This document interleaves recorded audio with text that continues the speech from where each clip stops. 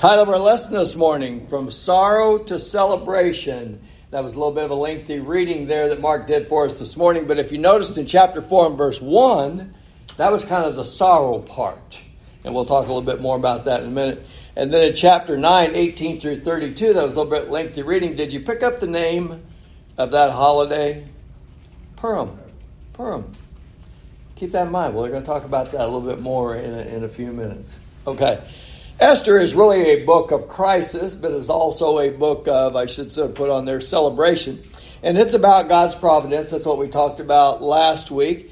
It's an ancient story, no doubt. It's about 2,500 years old, but it's a very modern application, or has a very modern application. There's 3 points I want to take a look at this morning. There's going to be an enemy that is exposed. We'll talk about, that's Haman. We'll talk about that enemy is defeated, and then there's going to be a message of salvation. That's what kind of comes towards the tail end of the book there. We talked a little bit about God's providence last week and his ability to be able to see things before they happen and then enact in a certain way to bring about his will or to act in the best interest of his people.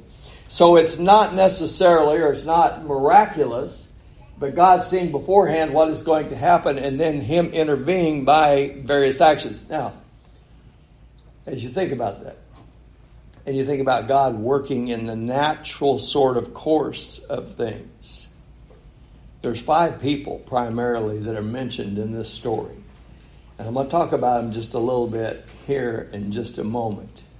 Because God is going to use each one of these people to bring about his desired will, because one of them is acting totally contrary to God's will.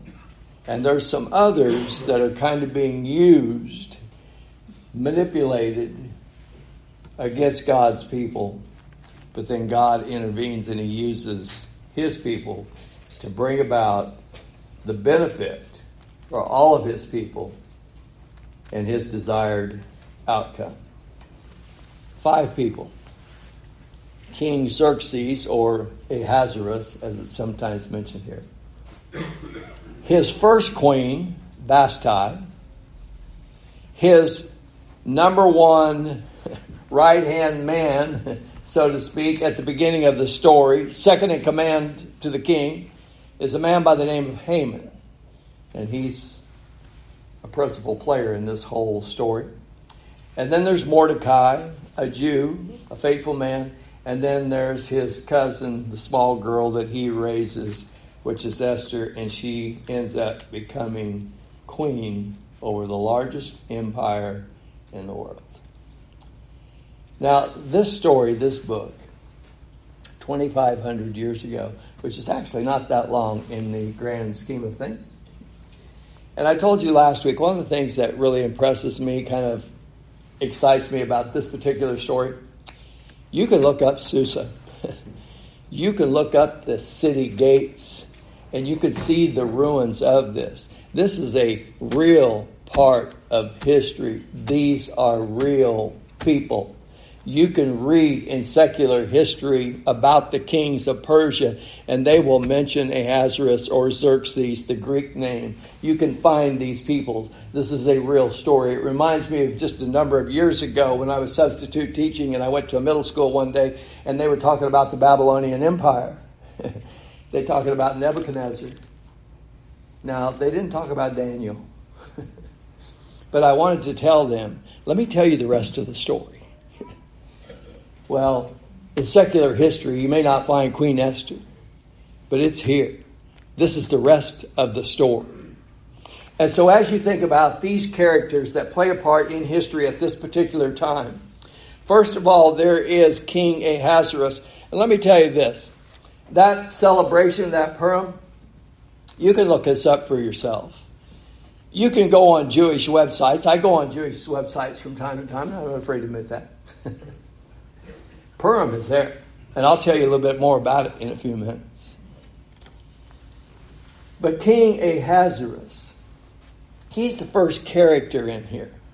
And based upon what he does, because he's kind of manipulated, he's the one that actually causes Purim to even ever happen. And when you look on those Jewish websites, they talk about these characters. And they also talk about King Ahasuerus. And these are their words, not mine. But I mentioned to you last week, whenever you think about King Ahasuerus and you read through this story, you reach the conclusion, this guy is not the sharpest pencil in the box. They used even a little stronger language. They say things like, this guy was a buffoon. It's like, wow. So the very first character is King Ahasuerus. And he seems like the kind of guy, he just operates on whims. If the wind is blowing in a certain direction, he just goes with it. If it shifts directions and it goes the other way, he goes with it. And so as you open this story and you start to read it, they're having a party. He's the one that is called for this. It's a celebration, and it lasts for 6 months. That's a big party, isn't it? And during the course of this party, you remember we talked about this last week, that towards the end of it, as he's kind of winding down, and it mentions that he and the others there are kind of merry with wine, he calls for Vashti, because she's a beautiful woman, to come down, parade herself. And I'm not going to go into it all, but if you read various commentaries, they say all kinds of things about why she said no. Mostly I know this. She said no. Now, why she said no? I got some assumptions, but I don't know totally for sure. But I do know this, that he called for the queen. He called for his wife and wanted her to come down and parade herself in front of these other men. What kind of guy does that? Huh? And so when she says no, some of his buddies say, you need to get rid of her. And so you know what he does? He gets rid of her. Now, doesn't it make you think that when this guy was looking for a wife, what was on his list of criteria? Well, I don't know exactly when he was looking for Vashti, but I do know this. When he started looking for the next one, what was on his criteria? They went and gathered all the beautiful young ladies from throughout the empire. So that tells me once again, what is this guy really interested in? He's just interested in physical attractiveness. Now let me tell you guys, and young people, when it comes time to choose a mate, you may want to think just a little bit deeper than just physical attractiveness. Right? And I do know this about Vashti. When she said no, maybe she was getting tired of being treated that way. Is that a possibility? And I do know for a fact that when he looks for his second wife, once again, it's just physical beauty. And whenever they gather them, what do they do for an entire year? They pamper them and they feed them and they rub oils on their body and all these kind of perfumes and all these kind of things. Is that physical? I don't see anything about any spiritual training going on in there, do you? So this is what's happening in the king. This is what's going on with King Ahasuerus. This is where this guy operates. And he just kind of moves from whim to whim. And then there's Vashti. Now I think that's interesting. Because we know from this day and time and what's recorded in this book, and we know that whenever Queen Esther, or when Esther wants to go before the king, she tells her cousin Mordecai, you could die. There's a law that says you just do not walk in before the king. And if you just up and do something that the king doesn't permit, you die. So doesn't that tell you also something about Vashti? The king said, come. Was there a possibility by saying no? You die? We do know this. she gets banished to never see him again. But then I asked myself, maybe she had lived that way long enough to where she finally said, I'd rather die than continue like this. Now let me ask you something. Do you think that has a modern day application? Do you think that kind of thing ever happens in marriages and in relationships?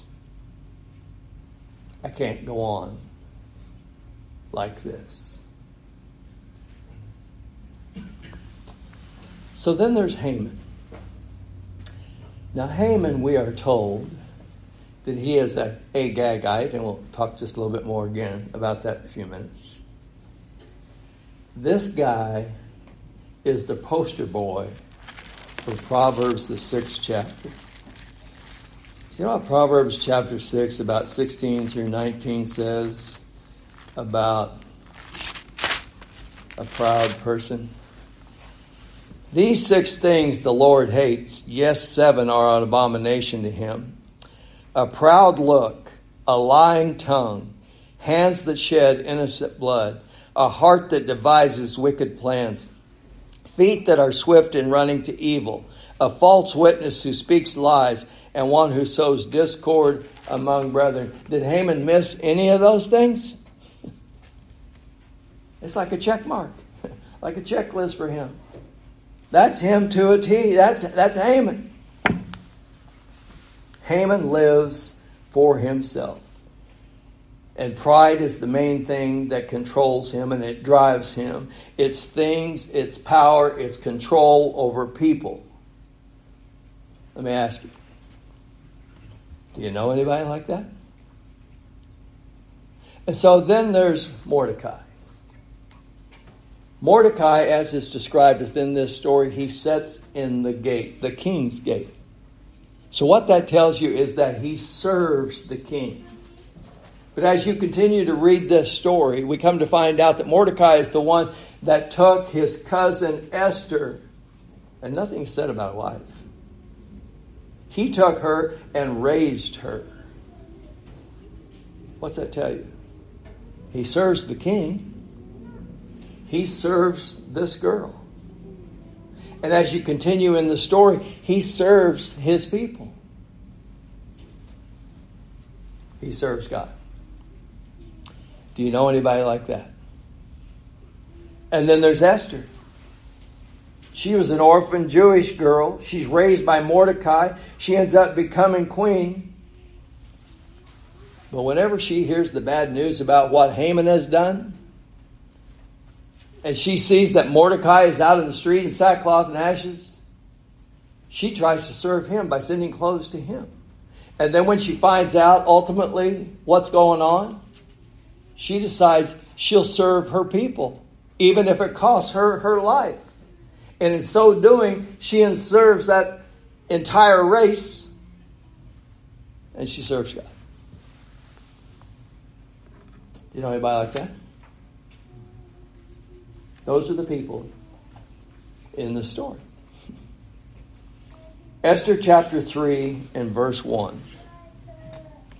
The enemy exposed. Once again, as I mentioned last week, because of our time, there's a lot of passages I won't read. I'll mention, but we'll have to move along.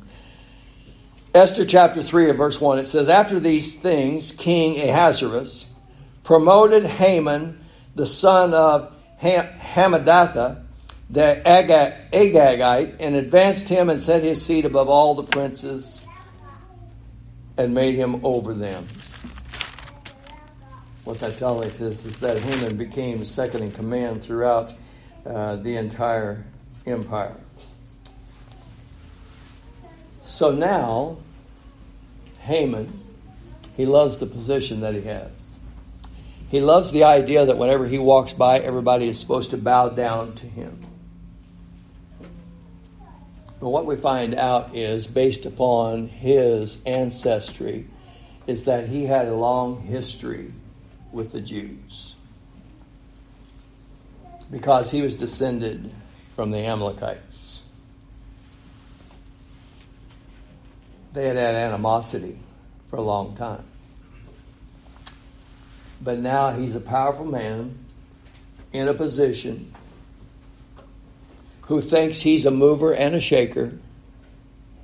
And now he has an opportunity to take revenge on Mordecai.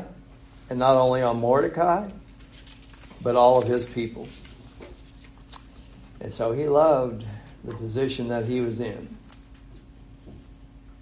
Powerful, rich, recognized, and he loved it when he got promoted. I want to read to you from Esther chapter 3 at verse 13. He persuaded the king that there was a certain people within the empire that need to be annihilated. He didn't bother to tell him that it was the Jews. He just said a certain people. And so after he had convinced the king, it says, and the letters were sent by couriers into all the king's provinces to destroy, to kill, and to annihilate all the Jews, both young and old, little children and women, in one day, on the 13th day of the 12th month, which is the month of Adar, and to plunder their possessions.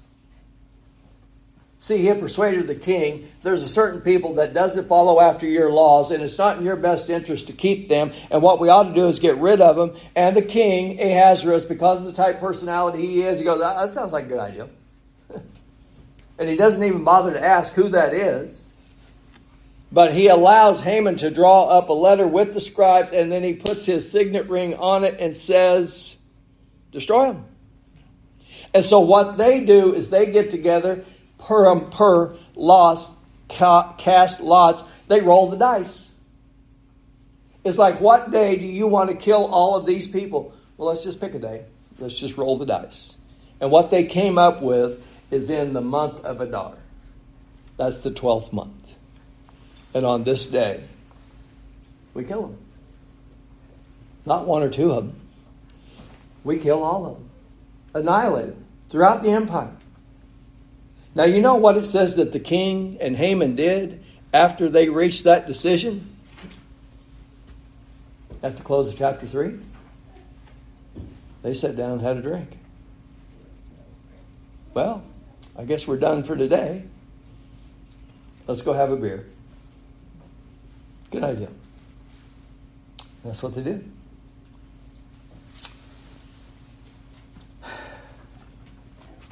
Haman hated one of those Jews more than all the others, and that was Mordecai. And it goes back a long ways, because in their previous ancestry, see, both Haman and Mordecai come from a royal bloodline. Haman was descended from Agag. Agag was the king of the Amalekites. Mordecai was a descendant from the tribe of Benjamin. And that was the first king over Israel, which was Saul. And then during that period of time, almost 1,000 years previous, God had reached the decision that the Amalekites needed to be, watch this. Does this sound familiar? They need to be annihilated. The Amalekites are so wicked, so evil. He sends Saul to utterly destroy them. Man, woman, children, animals, wipe them out. But instead of doing that, Saul comes back and he brings the best of the cattle and the best of the sheep, and dragging along with him, who's he got? King Agag. Samuel, remember when we studied that? He shows up and he asks Saul, what are you doing? And then he asked him, to kind of cut to the chase, where's that king? And he shows him. And what did Samuel do? He took a sword and he hacked him to pieces, killed him in glorious death. He died. Do you think Haman had ever been told the story of their people? And now there's a Jew that won't bow down to him. He is now in a position of authority. This is what you did, your people, to one of my ancestors? Well, now I'm in control. And you will bow to me. And Mordecai says, no, I won't. And he can't stand it. That's why he tricked the king into writing this law. Because he didn't want to just kill Mordecai. He wanted to wipe them out. And he said, we will annihilate them. So Haman knew how to manipulate the king. Haman obviously knew a lot of things because he had worked his way up to where he was second in command throughout the entire Persian Empire. There was a lot of things that Haman knew. But there was also some things that he didn't know. Haman didn't know that Xerxes' new queen, Esther, was a Jew. He didn't also know that her cousin Mordecai had actually saved the king's life at one point in time.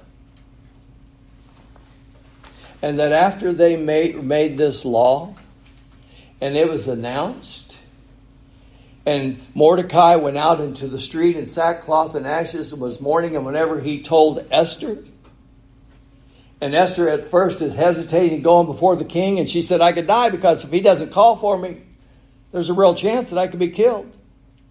But then ultimately he says, don't think that just because you're in the palace that you'll be spared. This guy is going to kill all the Jews. And so finally she says, if I die, I die. But she says this, get all the Jews together and pray for 3 days and fast for 3 days before I go into the king. Mordecai had persuaded her. Haman had to know the misery that Mordecai was going through. And isn't it interesting that when they roll the dice, you know how long it's going to be before they actually carry this out? 11 months. I don't want to just kill you. I want to torment you. I want you to know it's coming. Because the king has signed it into law. He has stamped it with his ring. And in the Medes and the Persians, once the king puts his stamp on a law, there's no going back. You can't change it. And so Haman, he thinks, I've got it. I've got it. And so after Esther goes in before the king, we talked about this a little bit last week. He allows her to come see him, and she says that he says, do you have a request? And she says, yes. And what is it? And she says, I want you and Haman to come to a lunch today. And so the king says, okay. And he gets Haman, and they come, and it's just the three of them. And then after they're gathered together, he asks her once again, what is it that you request? And she said, I've got one more. I want you to come tomorrow. You and Haman come tomorrow for another dinner, and then I will tell you what I want. And so the king says, great, we'll do it.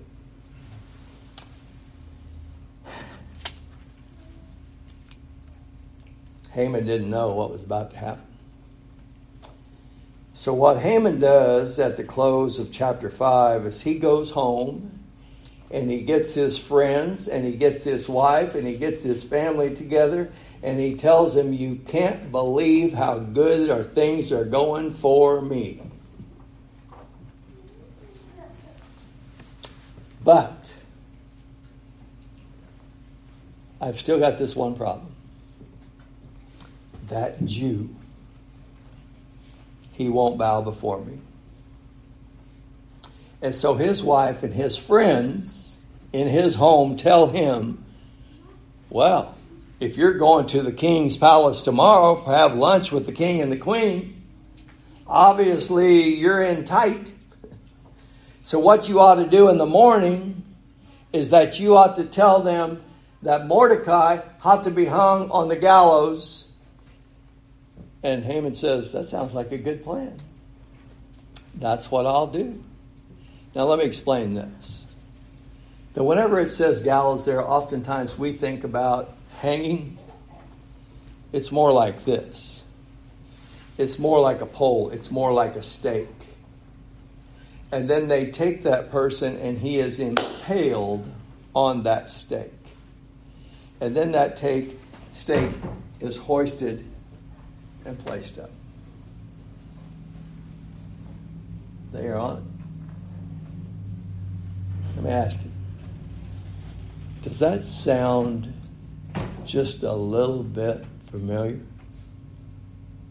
That somebody takes a beam and puts somebody on it and then hoists it up and drops it in the ground and then everybody can see that? So you see what's going on? And Haman says, that's what I'm going to do for Mordecai. Tomorrow morning, that's exactly what I'm going to do. But what Haman also doesn't know is that night, the king can't sleep. So when he can't sleep, he asked if one of the servants could come in and read to him from the chronicles of his rule.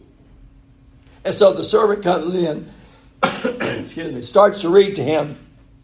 Lo and behold, he reads the part where Mordecai saved his life. And the king says, wait a minute. Did we ever do anything for that guy?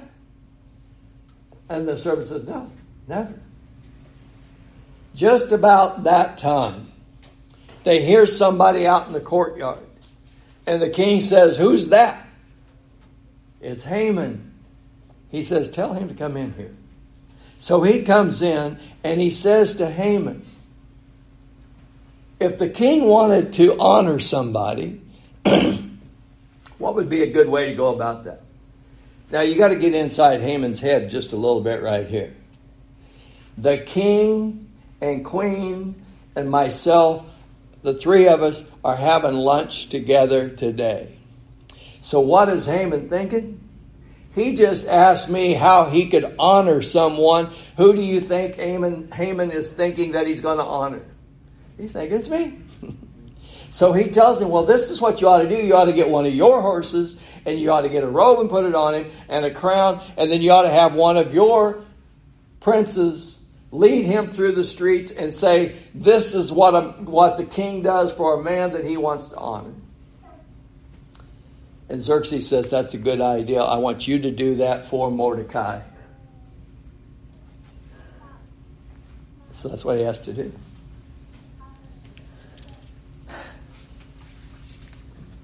So afterwards, you know what's interesting here? Haman goes home. You know where Mordecai went? He went back to the gates. Isn't that consistent with his character? He's a servant. He's been a servant. And even though he's been paraded through the streets and he has been honored, when it's all over with, he just goes back to being Mordecai. He just goes back to sitting in the gates.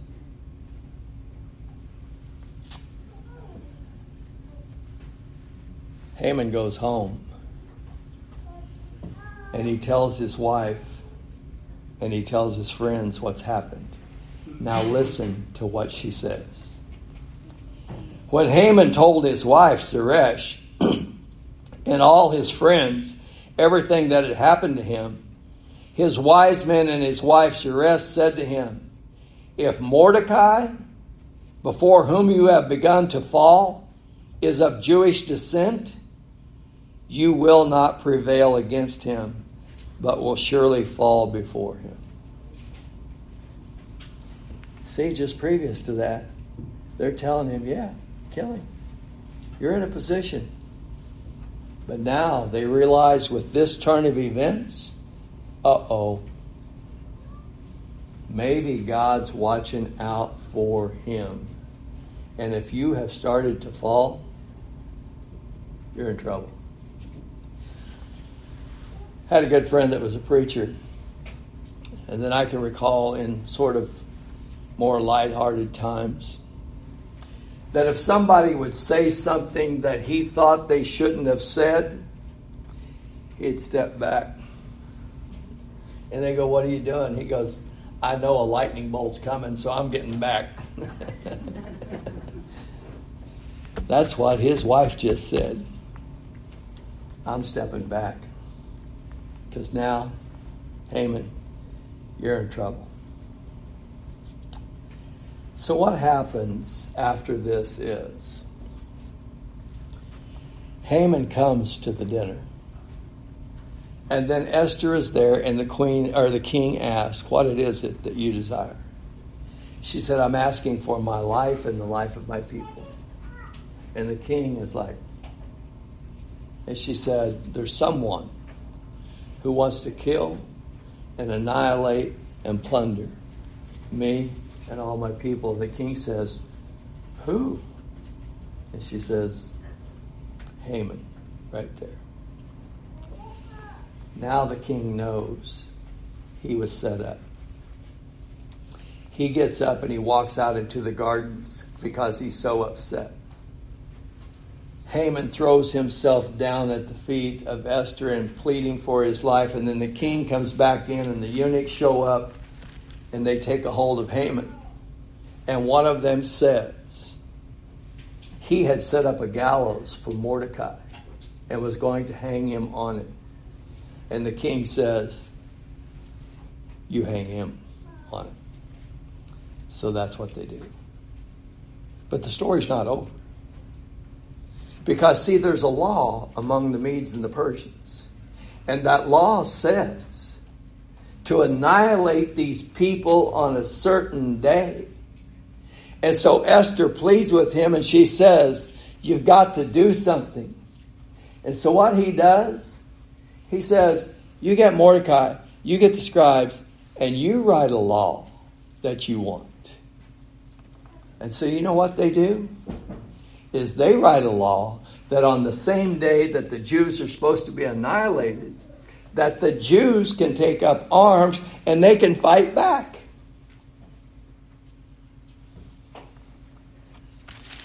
So that's what they do.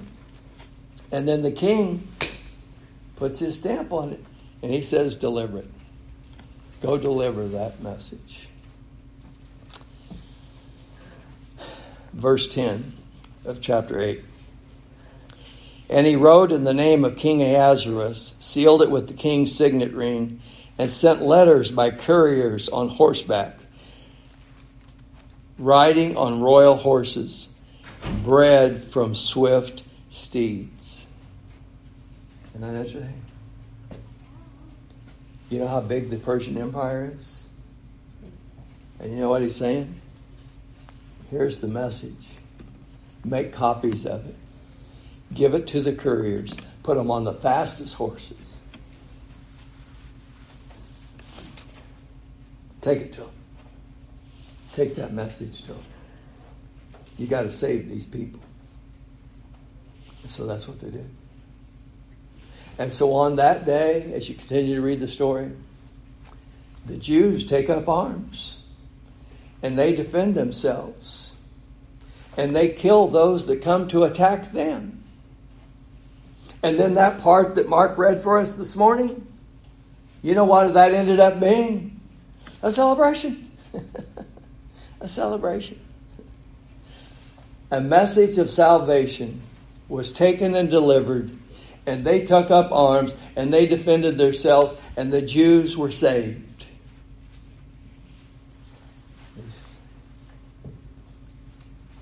And then they celebrated. And you know what they called it? They called it Purim. From Purim. Casting lots.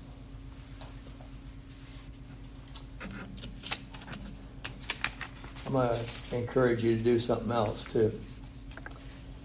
Look at that. You know why? It's about 30 days away. And did you listen to what he said? You make this for all your generations. And don't forget it. To this day, in 2024, the Jews will celebrate Purim.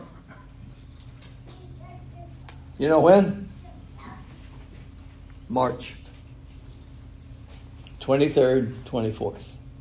This year, they'll be celebrating. As a reminder of this deliverance, of this celebration, of what happened with Esther.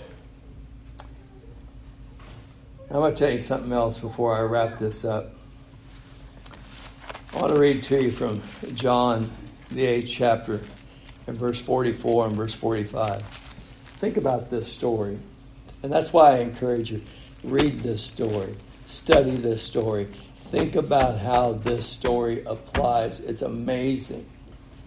John, the 8th chapter, and verse 44, verse 45. This is Jesus speaking to his enemies. And he says, you are of your father the devil, and the desires of your father you want to do. He was a murderer from the beginning and does not stand in the truth because there is no truth in him. When he speaks a lie, he speaks from his own resources, for he is a liar and the father of it. But because I tell you the truth, you do not believe me. Jesus, speaking to his enemies, said, you're just like your father. When you think about Haman, do you think he had a father? Do you think his father was the devil? Do you think he has the same DNA as the devil? Now think about this. Do you remember when Jesus was led by the Spirit into the wilderness to be tempted by Satan? And Satan took him up on a high mountain and showed him all the kingdoms of the world. And what did he say? I'll give it to you. Now, there's been debates over whether or not Satan could have actually delivered that. But that's not really the point. He said, I'll give that to you. One condition. What was the one condition? If you will bow down and worship me. And what did Jesus say? Be gone. You shall worship the Lord thy God, and him only.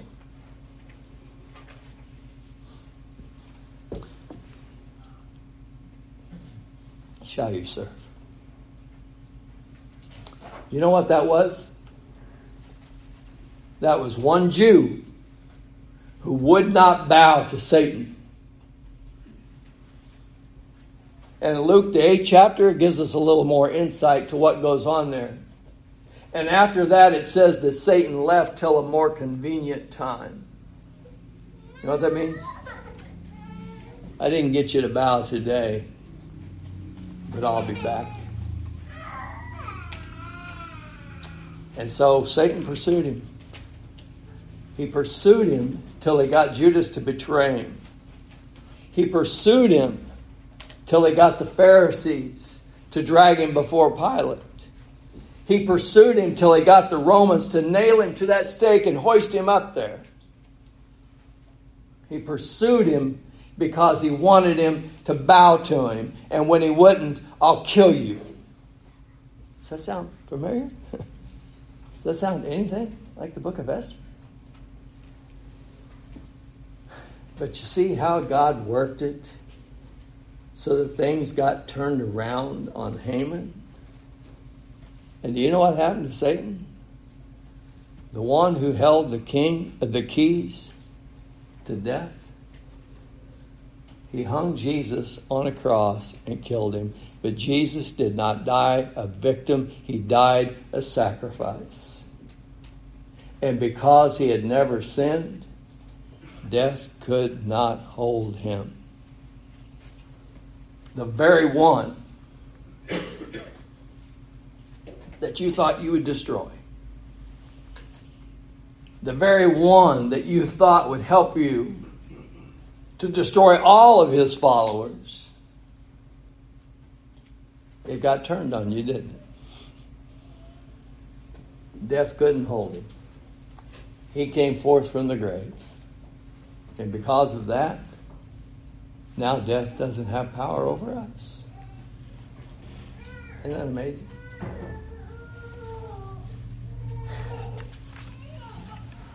So in the close of Esther, he says, take that message and get it to those people and take the fastest steeds. Why is that? Because that empire's big. And there's a day of annihilation that is coming. But if they get the message, they can be saved. Does that sound familiar? Sounds familiar.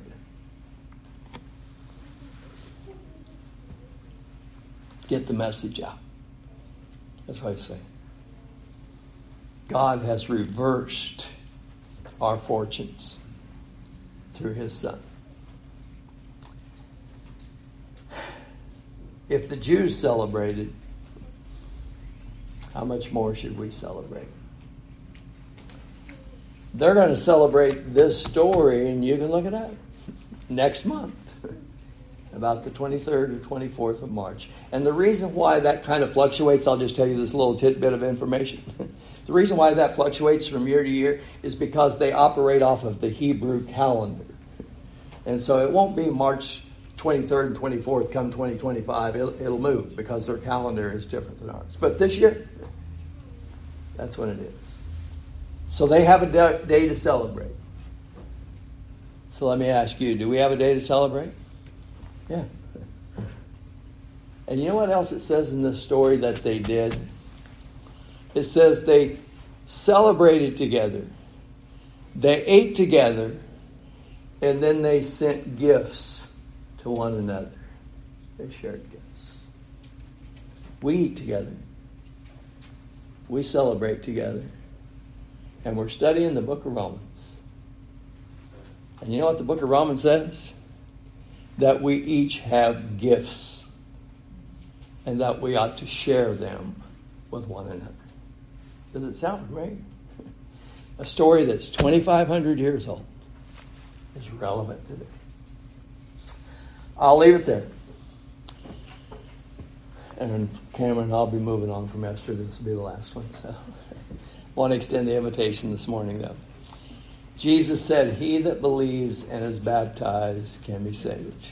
If you're subject to the invitation and we can help you, you come while together we stand while we sing.